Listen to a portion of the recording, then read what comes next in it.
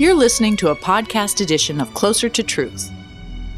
For more information about this series, visit our website, closertotruth.com.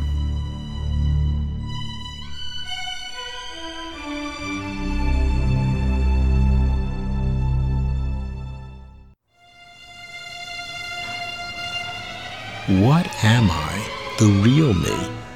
Am I some special substance that is non-physical and immortal?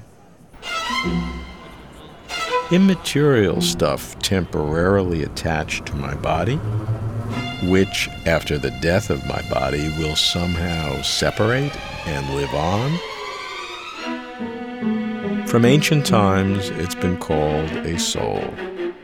Do persons have souls? Most people say, surely. Most scientists, surely not. What some theologians think may trouble you. I'm Robert Lawrence Kuhn, and Closer to Truth is my journey.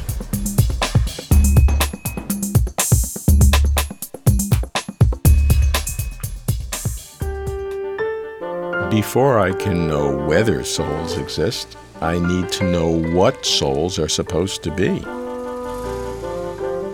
The soul is at the doctrinal core of most religions.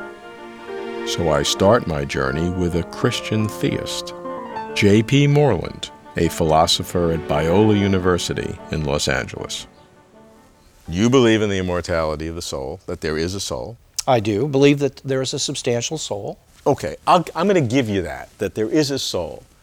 What is it? Is it this sort of simple, vaporous, incorporeal, immaterial stuff?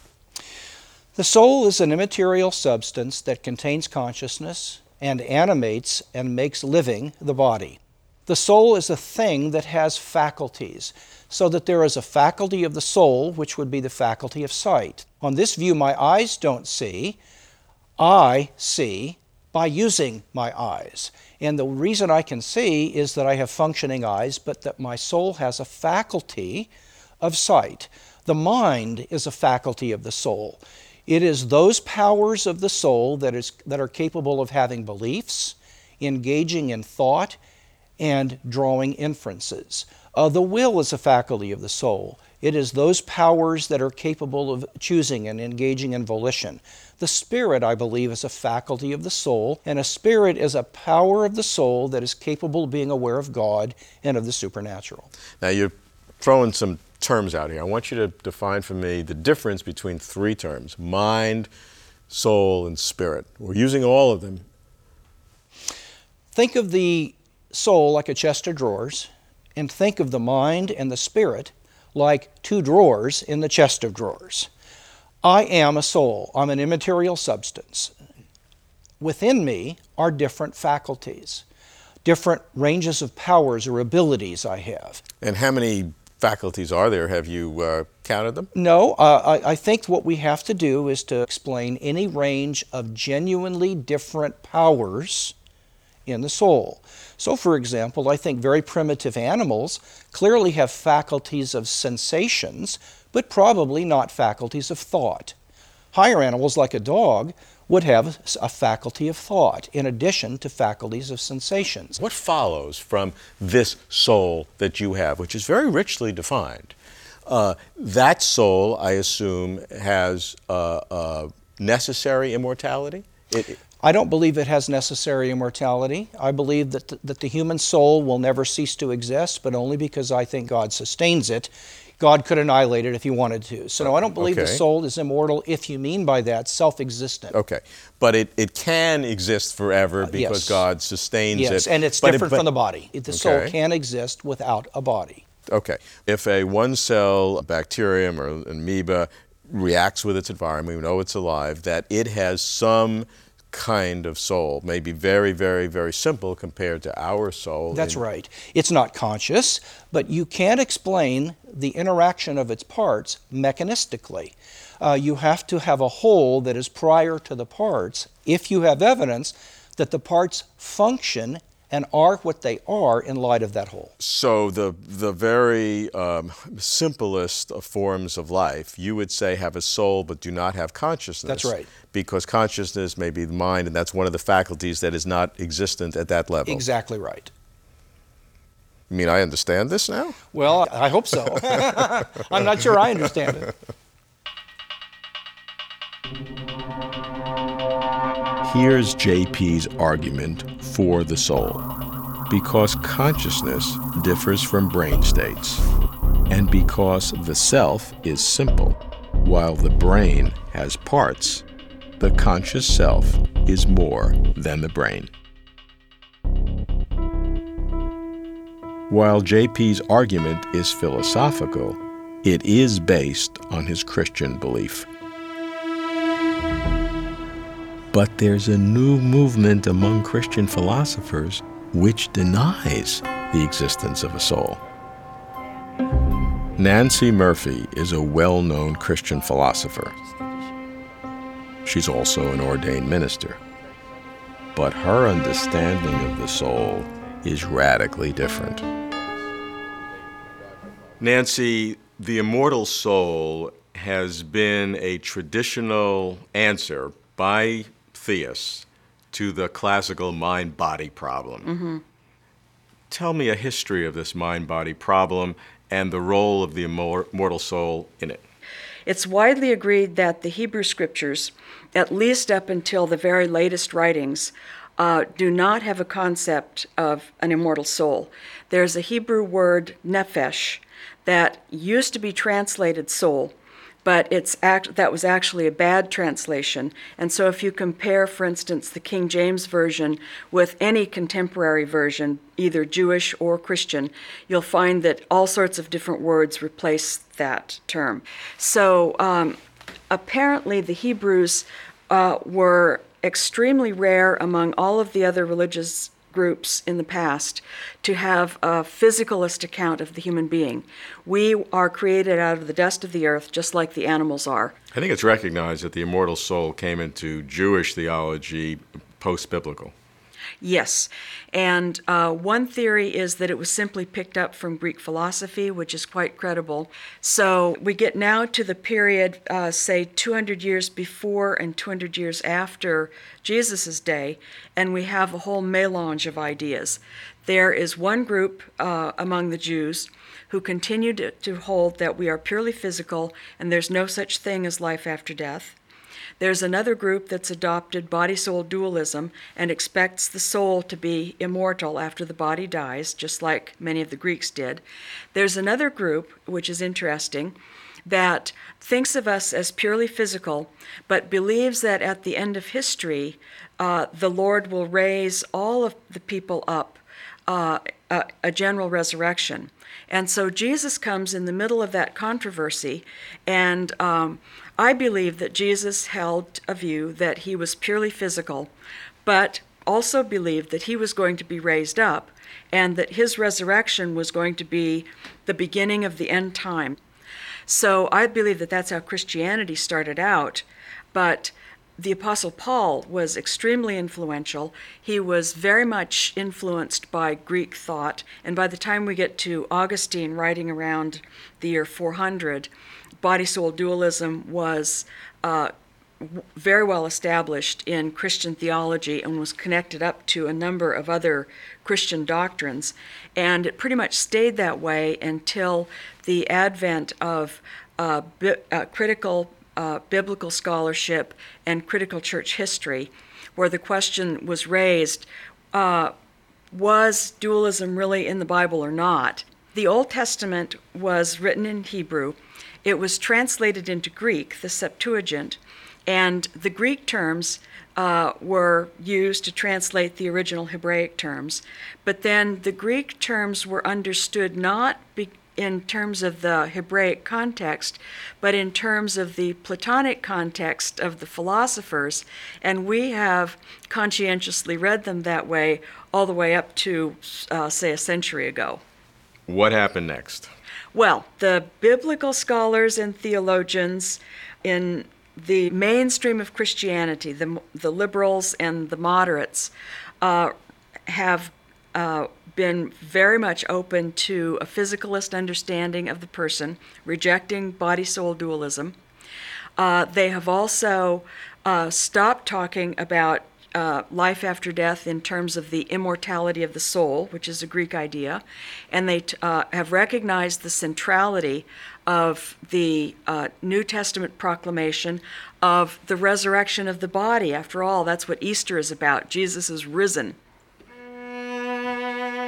No soul in the Bible? That's what Nancy says. Not in the Hebrew Scriptures. Not what Jesus taught.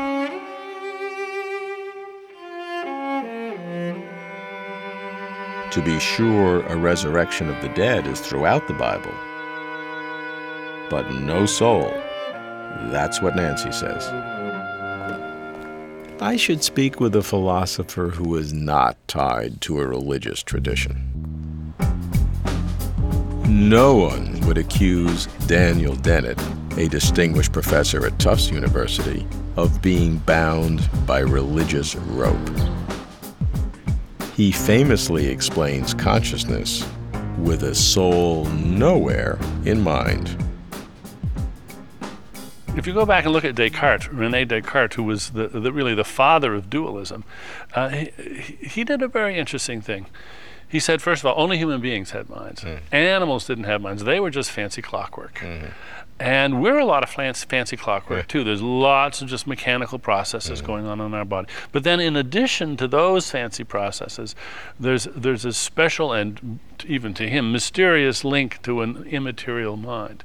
In fact, the only thing that he said couldn't be explained mechanically is what we're doing right now, having an intelligent conversation.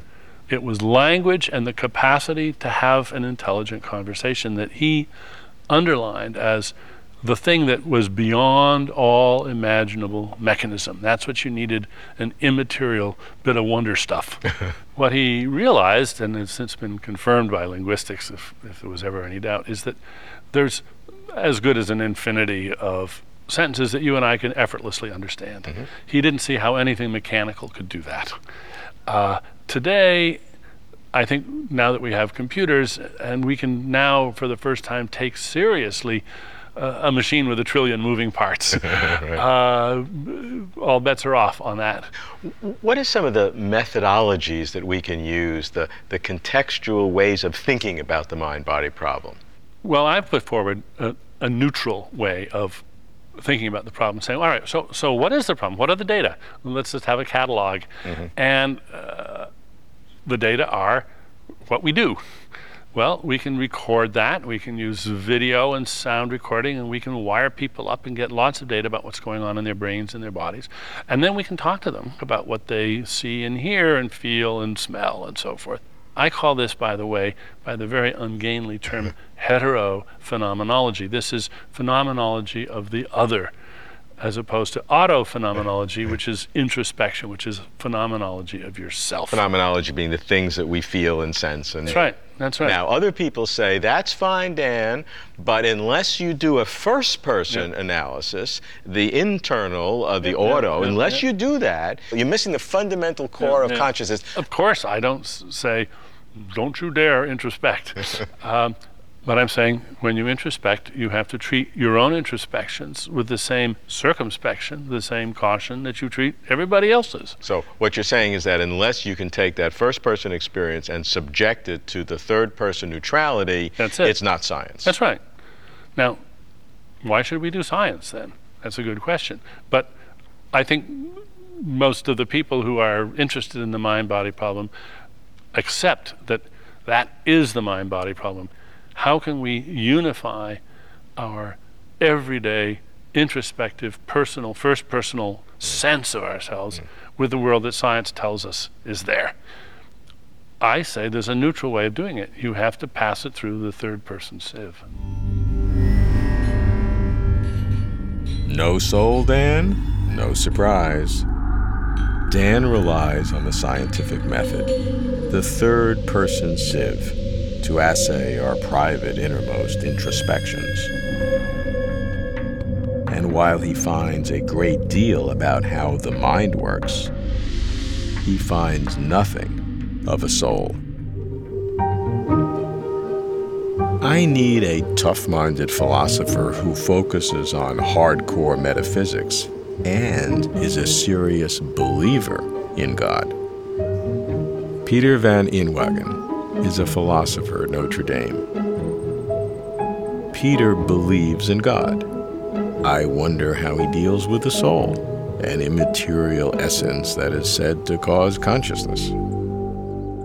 Well, I think the most effective way is to begin with the question, what are we? And there are various answers to this question. One of them is the Cartesian Platonic answer, according to which we are immaterial things and we bear some kind of causal relation to the living organisms that you see, where we cause things to happen in them, they cause things to happen in us, the immaterial things. But suppose that you think, as I do, that a human being is the living organism. That has certain advantages over the other view, and that it gets rid of the interaction problem. How an immaterial thing, without violating conservation laws, could cause things to happen in a material thing. But it remains mysterious still, what is this consciousness that's associated with this organism? Because I think the difficulty is not really the question, how could a physical thing be conscious, but how could a thing be conscious? Or how could consciousness exist at all? I don't see how it helps to solve this great mystery to say that the thing that's conscious is immaterial. Why is that a help? Assuming there could be immaterial things, why is it easier for one of them to be conscious than a material thing? Well, I think one can answer that because you're defining your immaterial thing as consciousness. So it is a definitional direction that you have. Well, if you did define it that way, I suppose I could rephrase the question as, why do you think there are such things? But in fact, that's not how immaterial thing is defined. Immaterial thing is defined as the thing that's not material. So at least if you define it that way, what is a material thing? Well, I don't know, a thing made out of elementary particles, a thing that has a mass, a thing that responds to physical forces. An immaterial thing is a thing that doesn't have those properties. Why is that a leg up in the race to consciousness? Why does it help not to have those properties? With the probability that dualism is correct, which you don't agree with in terms of explaining consciousness, have a higher degree of probability given the fact that there is God versus the worlds in which there were no God? Well, I mean, if God exists, then it follows that an immaterial thinking substance is a possibility. Of course, it doesn't follow that a finite immaterial thinking substance is a possibility, and that's what you would need for dualism. And for an immaterial thing of our person to make things move in the world, interact with the world, is just something that you reject? Well, I mean, there are certainly problems about conservation laws and the laws of physics. I mean, if you want to say, yeah, we can work miracles. We're immaterial things, and every time we want something to move in the material world, we work a miracle. Yeah, all right, I can't refute that. I mean, that's consistent at any rate. Or you could say every time we want to do that, God works a miracle. But if you're not willing to bring the miraculous into it, I don't see how to make things happen without making the law of conservation of energy or momentum false in some physical system. Peter just can't imagine how consciousness can be explained at all. Not by the physical brain, not by a non-physical soul. What's left? There's something wrong with this picture. After enjoying the rich philosophy, but feeling intellectually confused, I decide to venture beyond the insights of analysis and immerse myself in the feelings of perceptions. Body, mind, soul, spirit. These are the traditional terms describing persons. If there is a soul, how would it fit in this hierarchy? And what would it do? I turn to Huston Smith, still the grand master of religious studies. I go to his home in Berkeley. Huston, you've talked about the different religions describing the person on 4 levels: a body, a mind, a soul, and a spirit. I'd like to understand that. Okay, the body. The 150 odd pounds of protoplasm that can be touched and give us so much joy and so much pain, both. Now, some people would say that's it. That's the end. Okay, let's go to mind. Yes. It is true the advances in brain science, regions for this, that, and happiness and so on, is really very extraordinary, but it's no reason to think that that's all. In fact, common sense, and now even philosophers of the mind are saying that mind is not the same as brain. Okay, now are we ready for soul? I'm ready. Okay, well, now all the traditions will say that there is something within us that animates us, and everything that comes from us.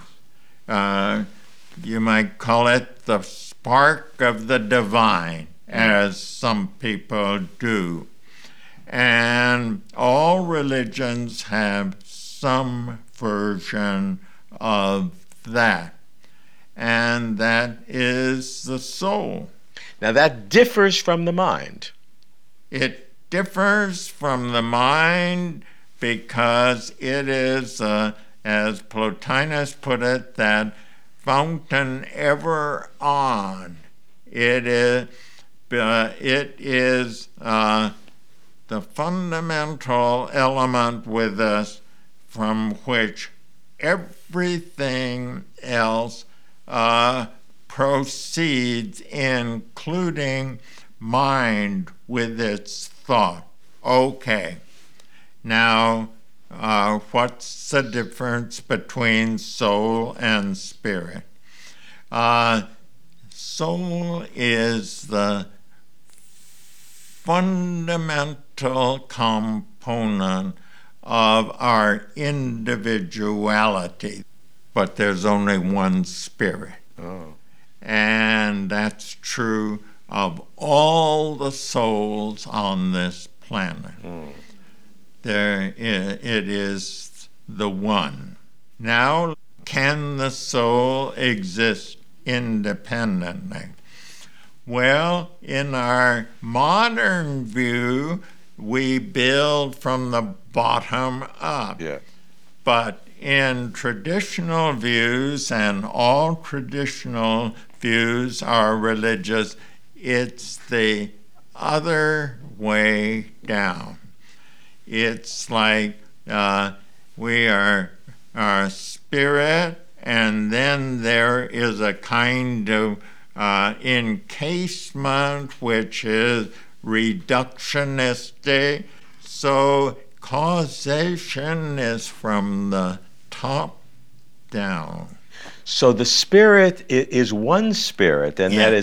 and this is pervasive, and then that individualizes into individual souls? Yes, God is a spirit, Yeah. and those who worship him in spirit and in truth. That's the same as the divine. I am fascinated by the soul, how its diverse expressions mark different beliefs. For most scientists, the soul is myth. For most philosophers, the soul is clumsy.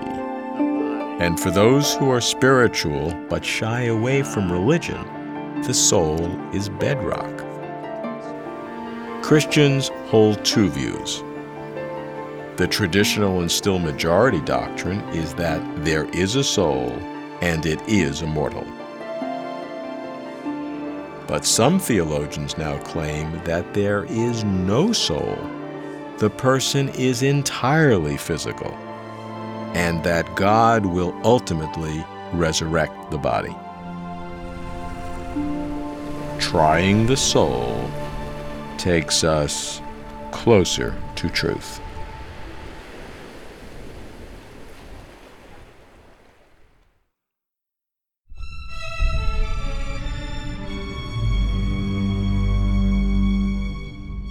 To watch complete conversations with over 100 of the world's leading thinkers on cosmos, consciousness, and God, visit our website, closertotruth.com.